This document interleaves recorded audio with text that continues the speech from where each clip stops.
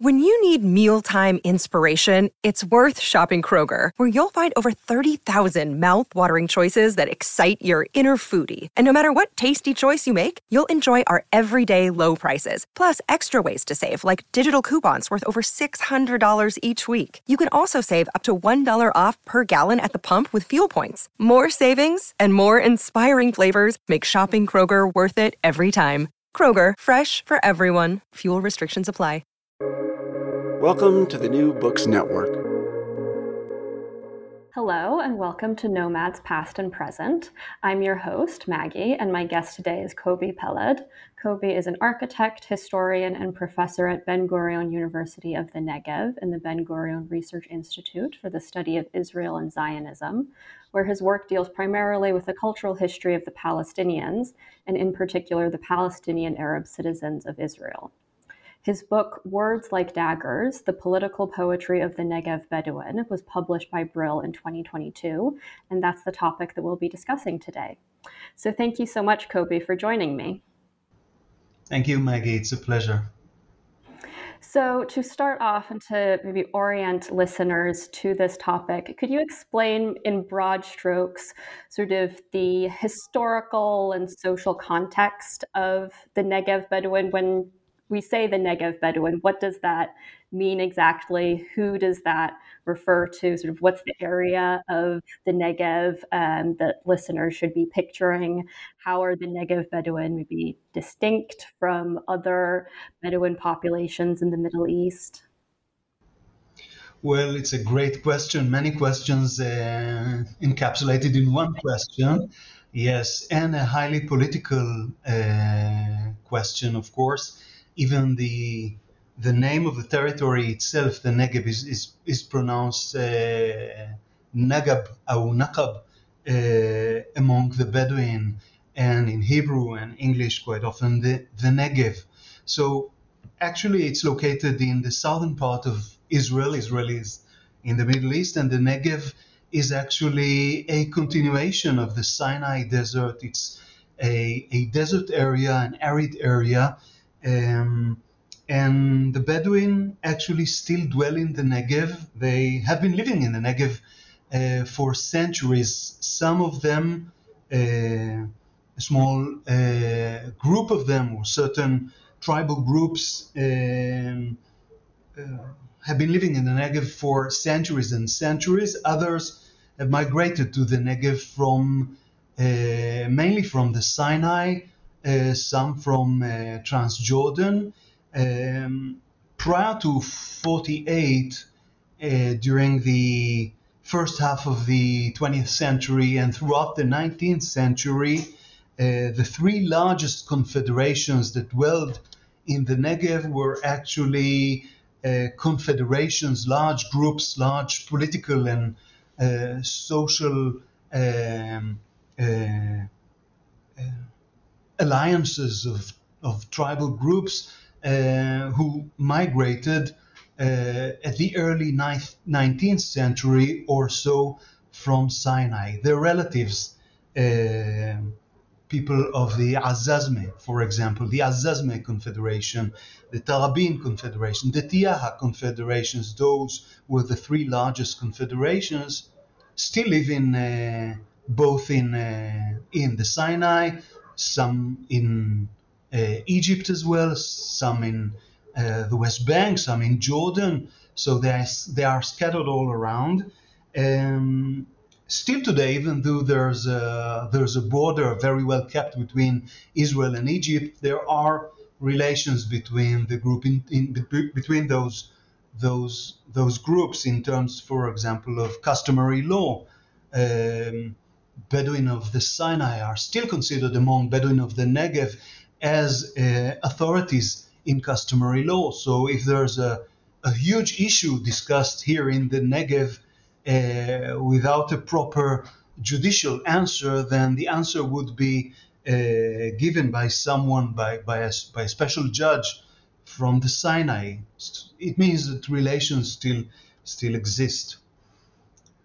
About the fact that they are part of Israel. They are Israeli citizens.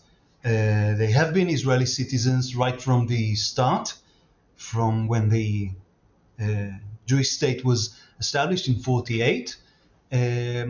But to a large extent, they live separately from the rest of Israeli society. Some, of course, maintain contacts, but they have their own schools, they have their own communities, except for the town of, or the city of Be'er Sheva, where Jews and Arabs, Palestinian Arab Israelis and Bedouin Arab Israelis live. We are detached from each other to a large extent.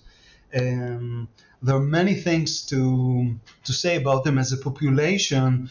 They number some 300,000 as of today, which is not a large percentage, but demographically they're growing. Still, families are very large families. I have a friend who lives not very far from where I live. I live in the Negev as well, in a place called Sde Boker. And my friend, who's a son of a famous poet, lives some 30 kilometers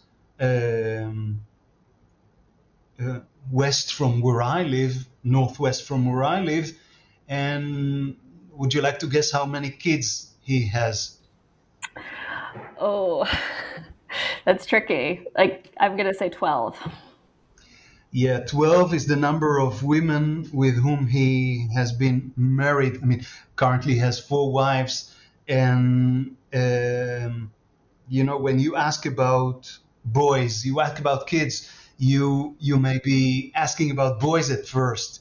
In Arabic, you say kam walad. In Hebrew, you may be wrong. I mean, by saying that how many kids you have, but in Arabic, you may be saying, you know, I have 18 boys. He has 18 boys and 18 girls, 36. So 36 in total. Yeah, quite recently he told me I established a little tribe. Yeah, so demographically they're growing, and polygamy, as you may understand, is a real problem. It's against the law in Israel, in the Negev as well, but it's not enforced, unfortunately. Interesting. So let's talk about poetry then, which is the focus of your book and of your research for this book. So you are using this poetic corpus. Can you talk about how you collected that, sort of what the nature of that kind of poetic corpus is, and maybe as well also sort of what's the significance of poetry to the Bedouin, to the Negev Bedouin? Wow, again, 2 wonderful questions. Actually, in terms of the first question of how I collected those poems, I didn't do much. Maggie, I must tell you, someone else did all the hard work.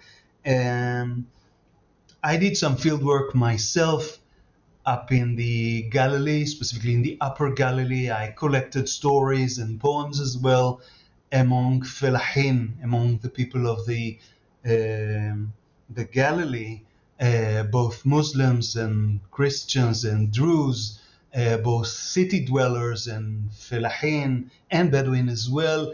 And I've been studying stories of families in Wadi Ara. That's a central region in Israel, where mostly populated by Muslim Palestinian Arabs.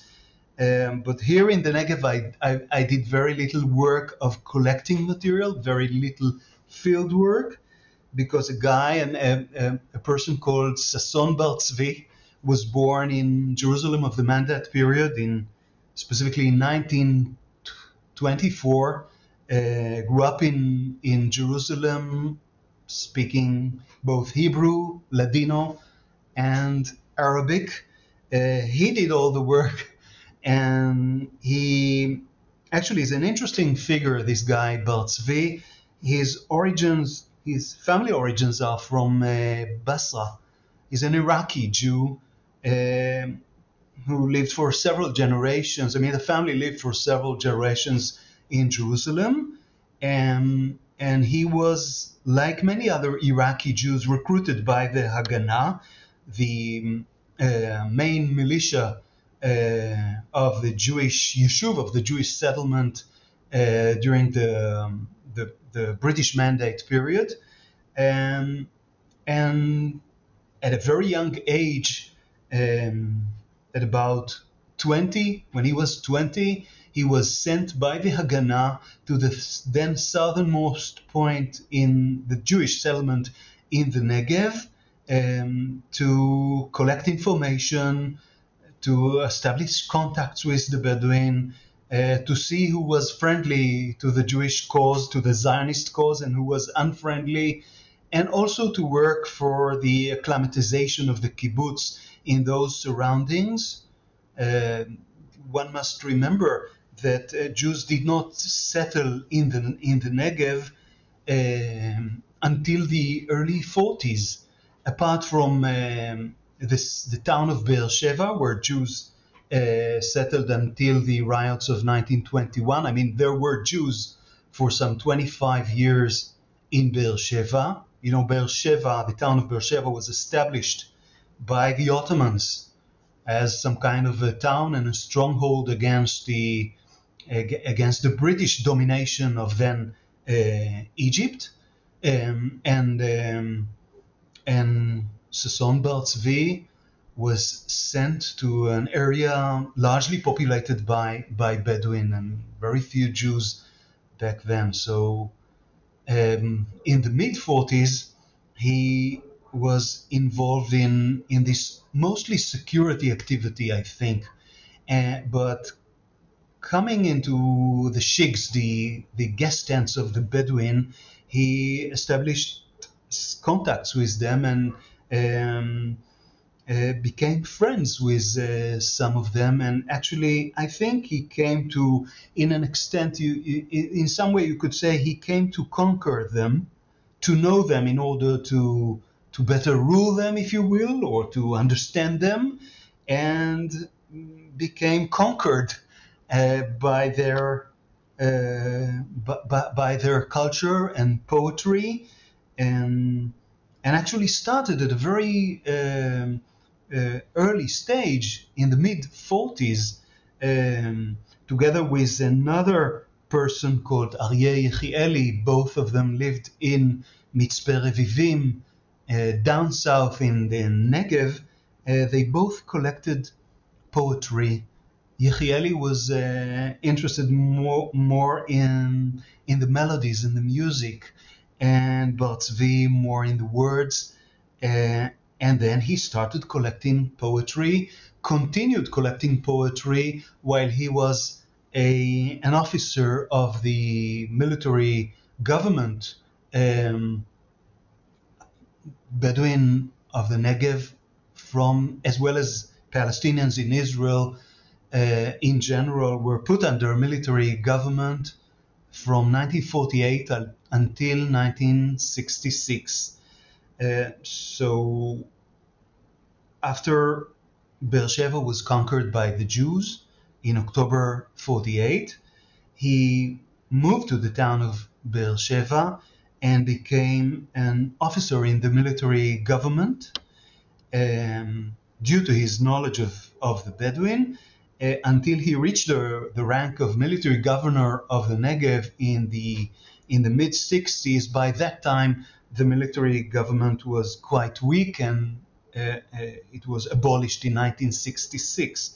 But during those years, he collected lots of poems and proverbs and stories, interviewed many people, and when the job was over, he joined the Beersheba municipality in the early 70s, and he was still in love with Bedouin poetry, with Bedouin culture. So it's an interesting mixture of domination and an interesting contact, which is, I mean, it's not pure friendship. Is there anything like pure friendship? I believe it's possible, but it's an interesting mix that he had. And you could see from also what the Bedouins say about him, those that still remember him today. I mean, I did some interviews obviously I did some work myself, but the large body of collecting the poems was done by this guy, by Sasson Bar Tzvi, for some 50 years, and he died in 2012, and 2 years and before his death, he was still in the business, not collecting poems, because there were no real poets, no great poets in the Negev, unlike neighboring countries where Bedouin poetry is still a living tradition, or a tradition supported by the government, like in the Gulf countries. Here in the Negev, the situation is totally different. It's a Jewish hegemony, and in terms of supporting heritage and supporting their old way of life, there is little that is done by the government. So basically, these traditions were to a large extent forgotten and forsaken. And actually, Bar Tzvi felt that he was rescuing, and indeed he did rescue, so many poems from oblivion. So he did quite a lot of work of collecting poems and transliterating the poems, transcribing the poems, that is, and translating into Hebrew. And actually, I followed in his footsteps. And he was more of a field work and a watchman. He liked to be in the shigs, and he did not contextualize the poems. He did not analyze the poems. He did not try much to interpret the poems, although he had interesting insights and a great understanding of Bedouin life and poetry. Still, he was not interested. He had no academic background. He was just interested in preserving the poems. So he left behind him thousands and thousands of pages full of stories and memories and descriptions of customs, and also hundreds and hundreds of poems. So it's a great treasure of a society, and the treasure belongs to the Bedouin. It was created by Bedouin poets, transmitted by the Bedouins, and but mostly forgotten as of today. So very little. Few people are interested in this tradition, but I believe that sometime in the future they will go back and ask themselves, where are these origins of the little that we know. So I took only the political poetry, but you'd find lots of poems about wandering, about coffee, about tobacco, about love, about agriculture, about all ways of lives. You really have a treasure trove of a culture. So I also somewhat answered the question about the significance, I think. Yeah. So I suppose that's your contribution in your book, right? Is taking this huge body of poetry that wasn't otherwise sort of analyzed, and identifying the political strains within the poems, and identifying how the Bedouins sort of throughout the, 75 years or so of history that this poetic corpus covers, how the Bedouin used poetry to react and respond to kind of the political forces and political changes that were going on around them, and that they were also participating in, right? So I think we can maybe kind of proceed through that history the way you have laid it out in your book, which is starting in the late Ottoman period, sort of in the late 19th century. And so can you talk a little bit about what that period of history was like for the Bedouins, sort of how they interacted with the Ottoman state, how the Ottoman state kind of perceived the Negev Bedouin? You already brought up the founding of Beersheba as a city founded by the Bedouin, or by the Ottomans, as a kind of town for the Bedouin in the Negev region. So if you could maybe elucidate a little bit on that history for listeners? Yes, sure. I think you were very right in the way you describe those relations between history and poetry. Actually, I tried to use history and contextualize the poems and carefully read each and every word in order to fully understand it as much as I could, because I couldn't go to the poets and I couldn't go to Bar-Tzvi himself. I mean, all these people are already gone. So I have the words. Of course, I can go to the relatives, I can go to poets who work today, but many of the words are already forgotten. So it is quite difficult to provide a full analysis here. So I try to use history in order to better understand poetry, but also I try to use poetry in order to rewrite history, to better understand history, and actually write poetry into history.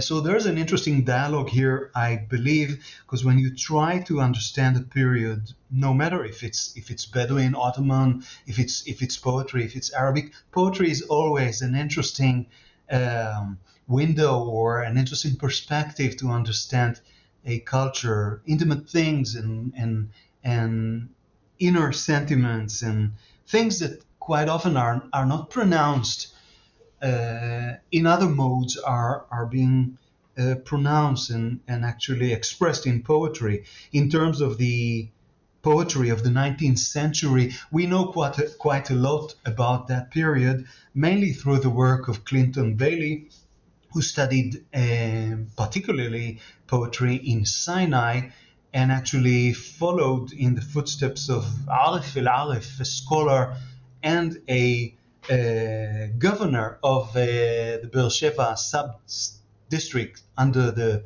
British authorities, and in footsteps of other scholars who studied the Bedouin poetry of the 19th century.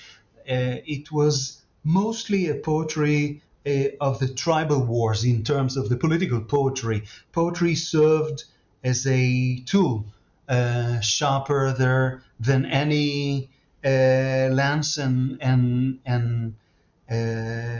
a terrible tool sometimes, in a society where words mean so much and a person's name and dignity and honor are actually governed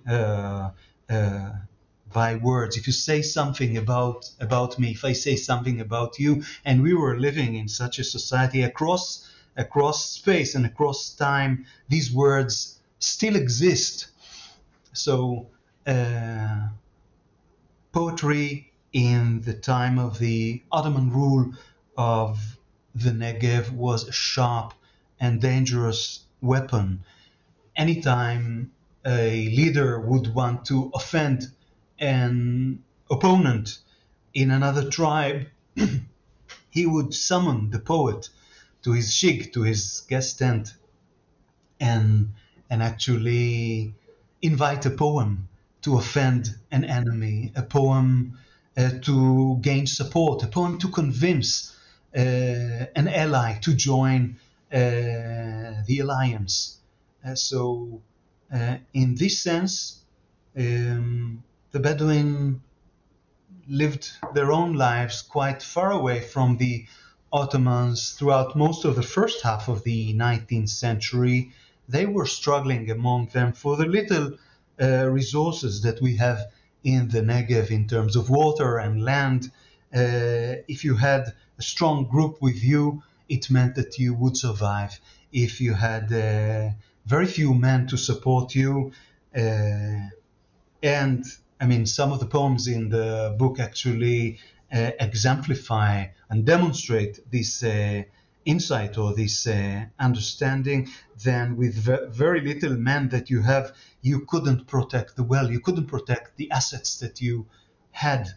So in this sense, poetry was a means of strengthening your position in a difficult surrounding, perhaps this is a functionalist, Darwinistic, somewhat perspective on life. But when you go in the desert, this perspective, this functionalist mode of explanation is to an extent viable. Surely poetry was a way to amuse ourselves, and also it was some kind, I believe, of a theater to perform what we have in our lives, also in the tribal wars period under the Ottoman rule. But I focus in my research on political poetry, and in this sense, as long as the Ottoman were relatively not so strong and not interfering too much in the Bedouins' wars and lives, then poetry, political poetry, as a weapon thrived. Now, when the Suez Canal was inaugurated in 1869 and Egypt conquered by the British in 1882, and things were changing in the world, the Ottomans tried to reform their government and to get a better control of the Arab periphery, both in Transjordan and in Palestine and southern Syria of that time. Then their interference with the wars that the Bedouin had and with the Bedouin politics in the Negev intensified. The stronger their influence grew, the weaker the Bedouin leaders became. Eventually, the Ottomans, towards the end of the 19th century, started to interfere with the Bedouin internal struggles, even sending armies and capturing the leaders, the sheikhs, taking them to Jerusalem. Beersheba was not established then, and some of them died in jail in Jerusalem. Some were held in prison for years and years, and gradually Bedouin poetry changed its character. Sometime around the turn of the century, perhaps a little bit before the turn of the century, and with the establishment of Beersheba towards the very first years of the 20th century, as far as I understand it, poets became gradually more and more critical with regard to the weakness of their leaders. And that's a huge change in political poetry. Prior to that, when the Ottomans were relatively weak or they did not interfere, then poets were serving the goal of the tribe and the tribe's leader, the sheikh. And when the sheikh became a weak political figure, then poets addressed their verses against this person, and gradually they became more independent in their verses and in their criticism. Prior to that, the criticism was addressed outwardly towards the enemies, towards the rivals, towards people who were neutral. And after that, after this change and the establishment of the town of Beersheba is a major point here, they directed their anger with the conditions, with the current condition of the Bedouin towards their own leaders. The leaders sought to buy houses in Beersheba. The Ottomans offered land that today costs a lot of money in Beersheba and in the Negev, was offered almost for free. And Bedouin leaders bought land and built houses in the town of Beersheba. The Ottomans wanted the Bedouin to become more sedentarized. They tried to make the town of Beersheba as a center for the sedentarization process of the Bedouin. So gradually the leaders in the eyes of the poets became corrupt. They followed the ways of the city. And this is actually much like in Ibn Khaldun's theory. City life as a moment of a a great achievement in terms of culture, but in terms of the theory, the moment of decline where things start to collapse. So Ibn Khaldun, if he was present at that time, would have described in similar terms, I believe, that process.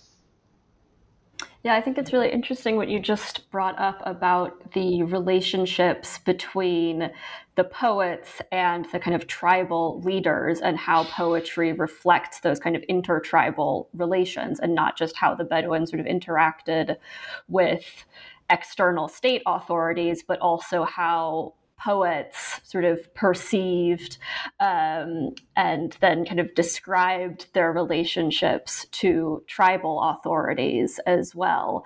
So maybe this would be a good time to ask about the identities of those poets. You know, who should we be imagining those poets were? What was their function within a tribe solely to be kind of the tribal poet? You know, you mentioned this process of sheikh like commissioning a poem directed at a rival. Is that how we should kind of imagine that all of these poems were being created? Was under this kind of sheikhly patronage, or what did that look like? It's a great question. I'm not sure what did it look like. I can only imagine out of the little information that we have here in the Negev, and I could compare also with what we know from other places, neighboring countries in the Middle East. It could be that during the tribal war periods, the tribal wars period in the Negev, that is the 19th century, I think that would summarize the position of the poets. Though I should add, the poet would be summoned to the shig unless the sheikh himself was capable of pronouncing words, of being of having a rhetoric ability. Perhaps not everyone could be an accomplished poet. Many people can recite verses, but really invent poetry, use certain words or even phrases that already exist, but in a creative manner. I think this is a talent, and this talent is like a gift.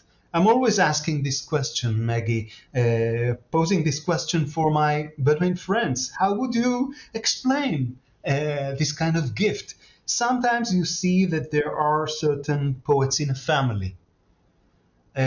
So maybe it's a genetic thing. It's an ability that is being nurtured in a family, but quite often one generation speaks poetry, the next generation cannot invent verses. So I think that in the 19th century, I think pretty much it is the case. I may add only the fact that a person with a great ability, with a talent for words, had some political position of his own. You couldn't force him to say anything. You could influence quite to a large extent, because if I were the sheikh and I wanted a certain point, but I could not dictate. We see stories even from the late 19th century where a poet is unhappy with something. And because words are so precious and valuable in Arab culture in general, I should say, and in Bedouin culture in particular, then my addition is that a person with a rhetoric talent has some kind of his own power. But he wouldn't be able, if he offended the sheikh, he would get into real trouble, because the real political power, the ability to summon men to battle in the period of the tribal wars in most of the 19th century and the entire century, was an ongoing struggle for hegemony and for land and water. This was the case. Later, it became a little bit different. And we find, specifically in the British Mandate period, we have a dozen of poems, not more than that criticize the tribal leaders for selling land to the Jews. And this is a total difference from what we would find in the tribal wars period that lasted to the end of the 19th century and to an extent continued partially in the early stage of the 20th century.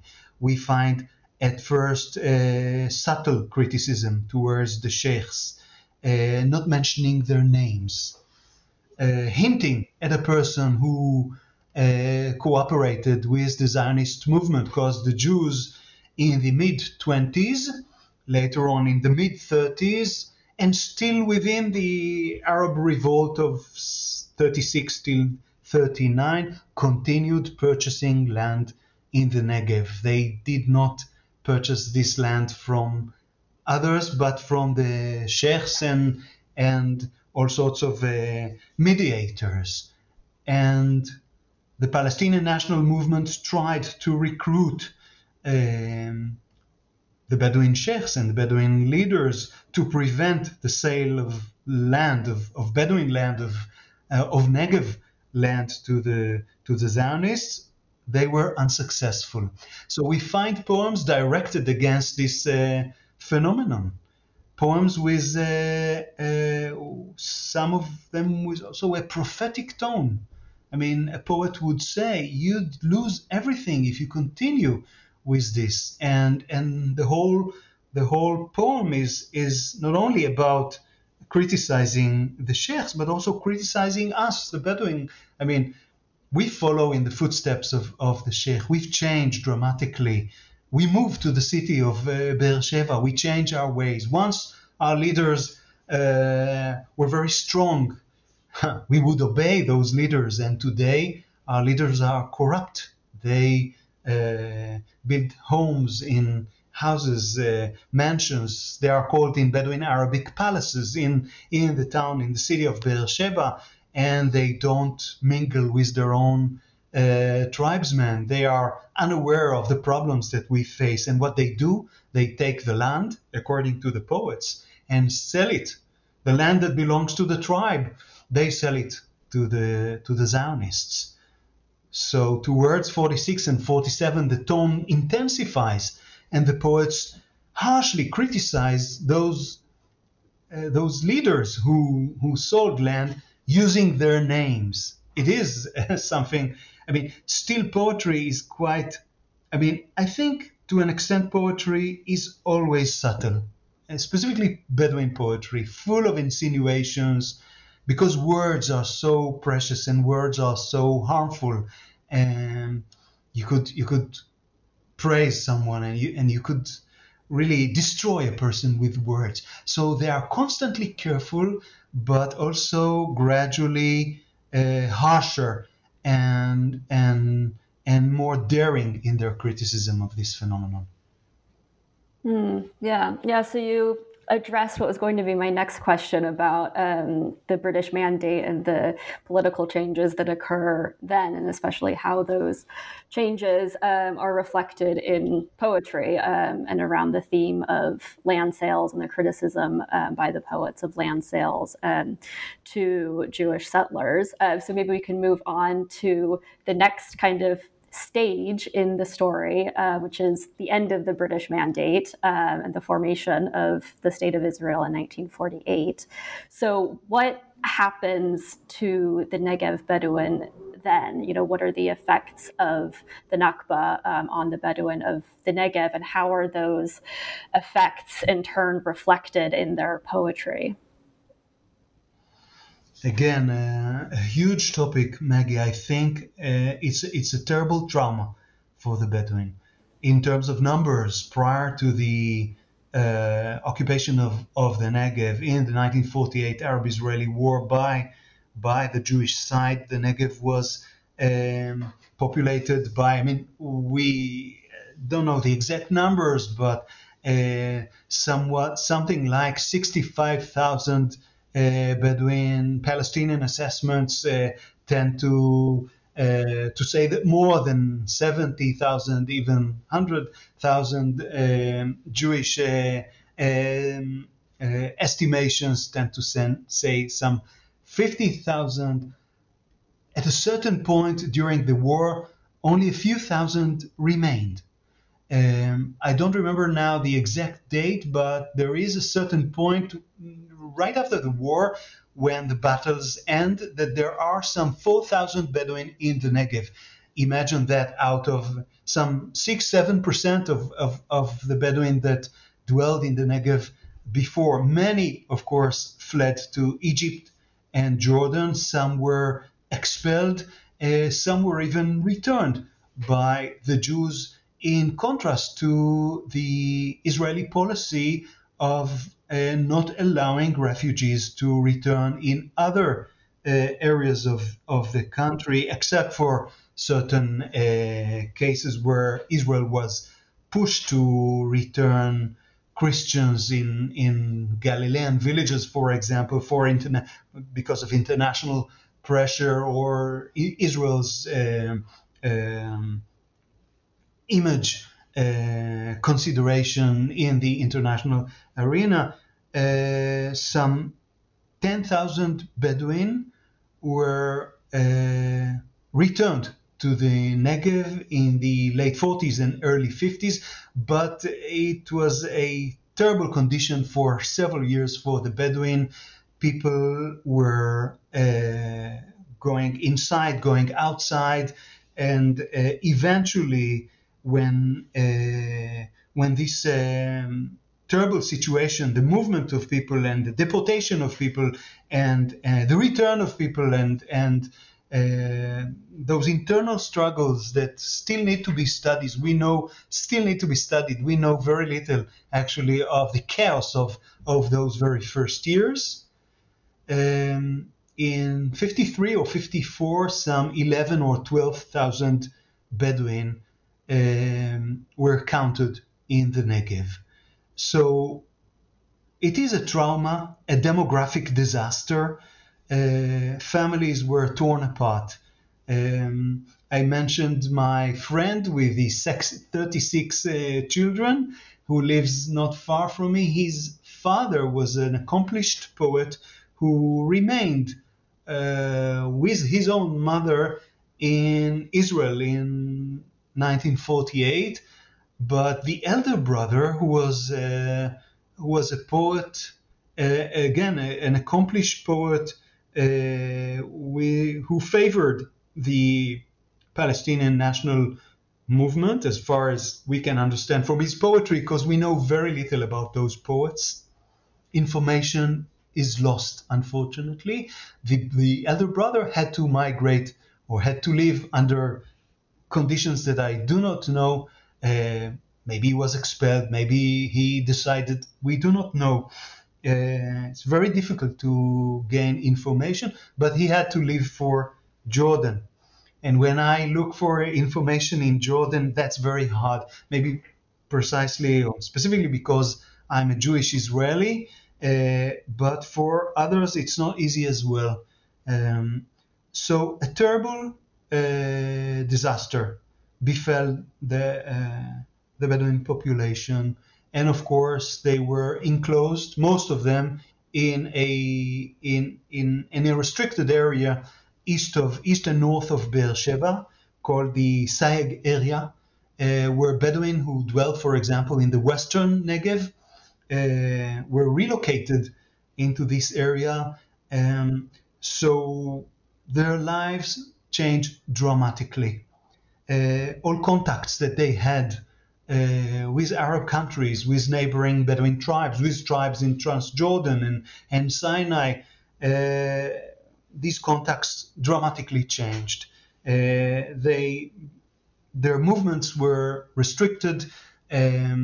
What was left of their tribal organization was reorganized by the military rule, by people like Sasson Bar Tzvi himself, in order to better govern them and rule them. Some of the leaders were authentic leaders. Some of them were leaders appointed by Israel the groups were not the natural groups, so to speak, that evolved throughout the years during the British Mandate. They were regrouped by the state authorities, put together, and a sheikh, a leader, will be appointed. Quite often, this leader had an authority.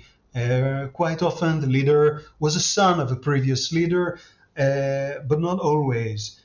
So, in terms of their social organization and their political organization, there was a huge change, a huge transformation. Eventually, they became Israelis, but until 1966, restricted and, of course, discriminated against in later periods as well, because the hegemony is in this country it's a Jewish homeland, it's a Jewish state, and they had to follow those rules, and I mean their lives really change, and the poetry that we have reflects this change. We have, I assume that so many poems were composed, and also at that time we find some written poetry. Then you see that then oral culture is changing, and written material enters the scene. So we have a few poems, half a dozen poems or so, from the very early stages of the military rule, and we find in these poems opposition and protest. That is, I think that poetry in that period of the early 50s and late 40s actually maintains some kind of a sense of pride, a sense of who we are. Actually, by it seems to me, through reading those poems and analyzing them, that actually the poets say we are still active, we are still alive. Although what happened in the Nakba, what happened in the war and the destruction of our lives, we are still capable of saying something. And saying something not only about coffee and tobacco, saying something about our political condition. And this is a marvelous thing, I think. And Bar Tzvi had a role here. And then again, an interesting role. On the one hand, he was the eyes and ears of the government. He would spy on those people. But on the other hand, he was very fond of their poetry. And we see it because he transcribed poems, hundreds and hundreds of poems, to a late age, his own age, until he was an old man, loved poems unrelated to politics. He really liked poetry. That's my understanding. So in the early stages of the military rule, we find an interesting situation where poets say whatever they believe. Of course, they are careful, but an interesting mix of being careful and daring, and they say it to the military officer himself, to Bar Tzvi. And sometimes they include his own figure in their poems, and not only praises they have for him. Some of those poems describe him as a violent person to admire and to fear and to despise.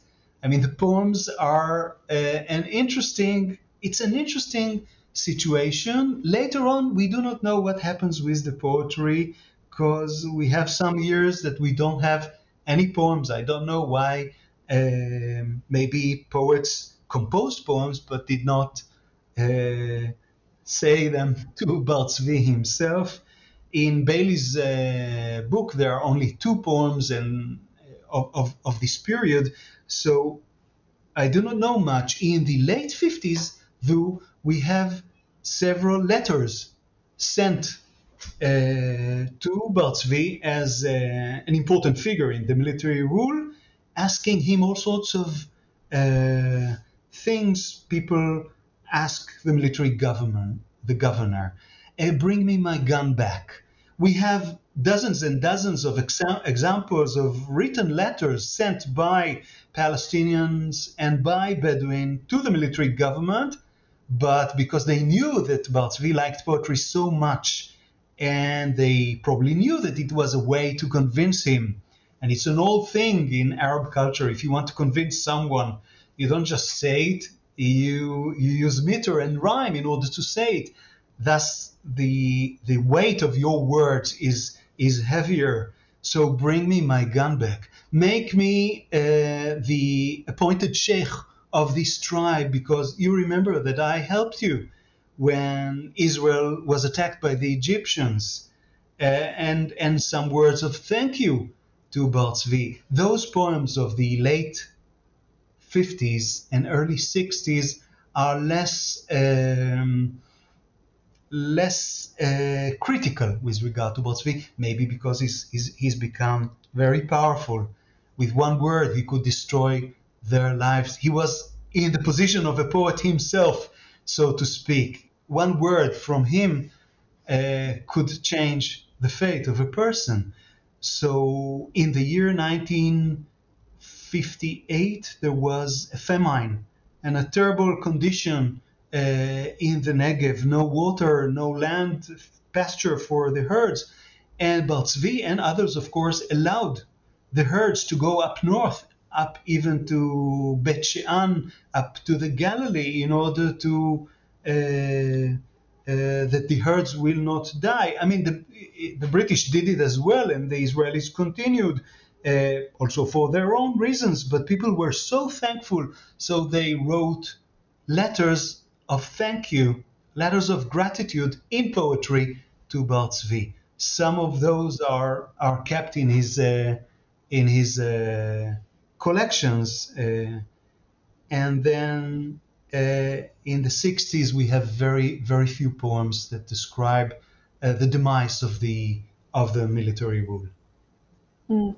Yeah, and so despite what you just said about this kind of assertion in the early years of the military rule, of the kind of ongoing presence of poets and the continued kind of creation of poetry, your book and Sasson Barzi's collection of poetry sort of ends around the 1967 war. And as you said earlier, the kind of poetic tradition among the Negev Bedouin doesn't really exist anymore and has kind of died out among the current generation and the generation preceding it. So why is that? Why do you think that the creation of poetry sort of stops when it does? Frankly, I don't have a good answer for this question. It needs to be studied. We know, or I assume, that poetry did not die. It did not die out. It changed dramatically. If it was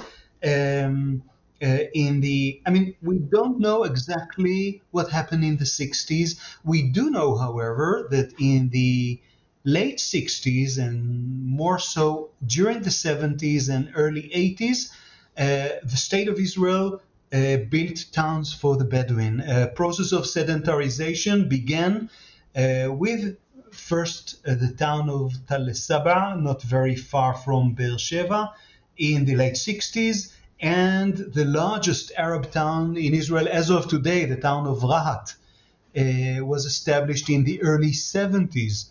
It's the largest town, it's the largest city in Israel, and it's populated solely by Muslim Bedouin. And when these towns and others were established, again, there is a rise of poets and poetry that we find criticizing the process of sedentarization, criticizing the change, criticizing not only the leaders, but mostly in this period from 67 till 82, when poetry dramatically changes, and those poets, I think those that were left, many of them die or stop composing poetry. then we find that there is quite a lot of criticism with regard to the state, the process of sedentarization, the attempt by the state to control and occupy Bedouin lands. They do not live after 66 under military rule, but struggles still continue for land and for recognition and for their rights. And this is the arena where poets actually say their verses. And then in the early 80s, something changes. Israel changes. I think that Bedouin poetry is not unrelated to what is going on in Israel. It cannot be. It even may be related to Israeli culture to an extent, though the Bedouin live quite at the periphery of the centers of Israeli or Jewish Israeli culture. Still, society changes dramatically with the rise of the Likud in 77 and the First Lebanon War. And I think they change, and they feel that they are maybe that also it is time that poetry change as well. I mean, it is bound to change because it is part of Bedouin life and lifestyle. Everything changes. Relations between tribes. I mean, the tribe does not stand for what it stood in the past. The sheikh is a very weak person. It's somehow a meaningful person, a meaningless person who was once meaningful. So many things change. Dwelling change. Values change. Gender relations change, and gender relations are used in poetry in order to indicate those changes. In the past, a man was a man, and he would say his word, and there was no return. And now we are governed by women. I mean, unfortunately, these metaphors still appear in poetry of the 80s. And what happened after the mid or early 80s, I do not know much, and it needs to be studied. And actually, Bar Tzvi felt that the creative energy was lost. And I think Clinton Bailey had the same idea. Something changes dramatically. It doesn't mean that poetry dies. There is poetry. But what kind of, we know very little. Again, an area that needs to be studied. Interesting. And so as maybe a final question as we're coming up on the end of our time, I was wondering if you could provide an example of one of these poems that you've looked at for listeners. Maybe if you have a favorite or one that you think is kind of particularly illustrative of the themes that you identified.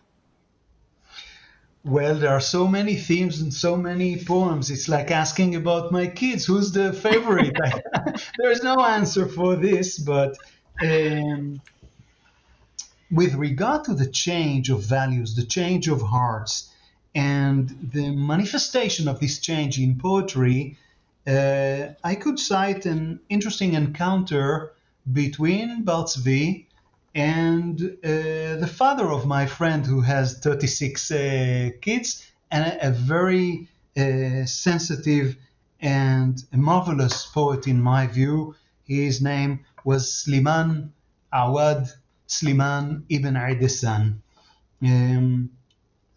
Last Saturday I visited together with his son his resting place at the Negev Junction, not very far from where I live, but no poem is written on the grave, just a simple grave in the desert. Anyway, some 17 years before he died in 1992, in the mid-70s, he was still living in a tent, not very far from where I live, south of Be'er Sheva, and Bar Tzvi came for a visit.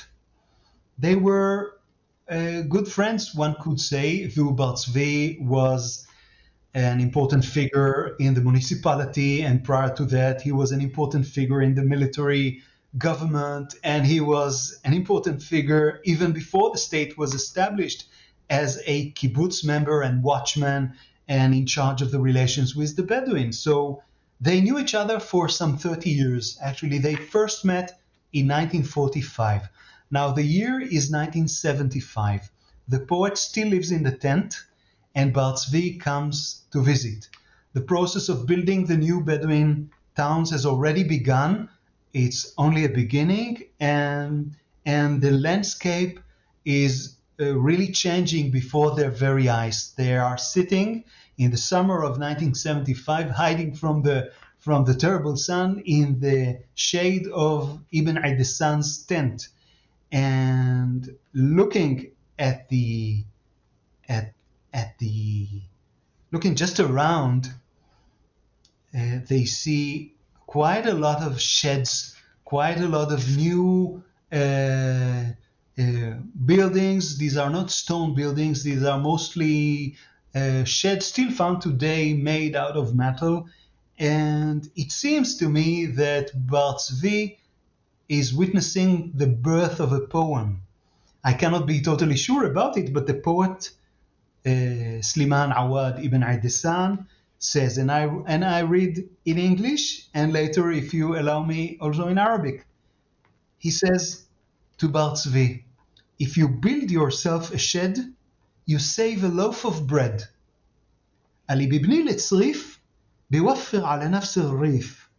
And the meaning is, if you build yourself a shed, that is, you lose the tent and you close the door, and if someone wants to visit you and someone is hungry, wants to eat with you, you can close the door and no one will enter. The tent did not allow it. The tent was open, specifically the guest tent, the shig, was open, so you save a loaf of bread. It's like a architectural manifestation of those values that change. We do not see generosity as we used to see, and it is a pity. It's a nostalgic tone, but nostalgia is always actually about the present, isn't it? And then it seems that he continues his poem by saying to Bar Tzvi, we wish to say, if the house is of barrels made, then go straight away, don't hesitate. For dinner, chicken. The light, just a lamp. And the cars ready to fly off. That is, if it is a shed, then you don't have to, you will not find what you want there. There's no generosity. For dinner, you'll only get chicken. Now, you might think that the chicken for dinner is a good thing, but in Bedouin terms of the world of yesterday, it's a bad thing, because an honorable way to respect a guest is not chicken, but lamb. Chicken is disrespectful for the guest, at least in terms of the old ways. And the light, the true light, was a fire around which people sat and exchanged their experiences and felt together, and the warmth of and the light itself, the color, just a pale lamp, and the cars ready to fly off. They don't have enough time for you.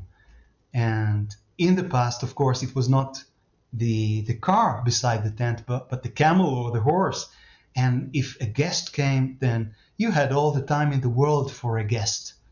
Whenever I speak with my friend, the poet's son, he always says, you can always come.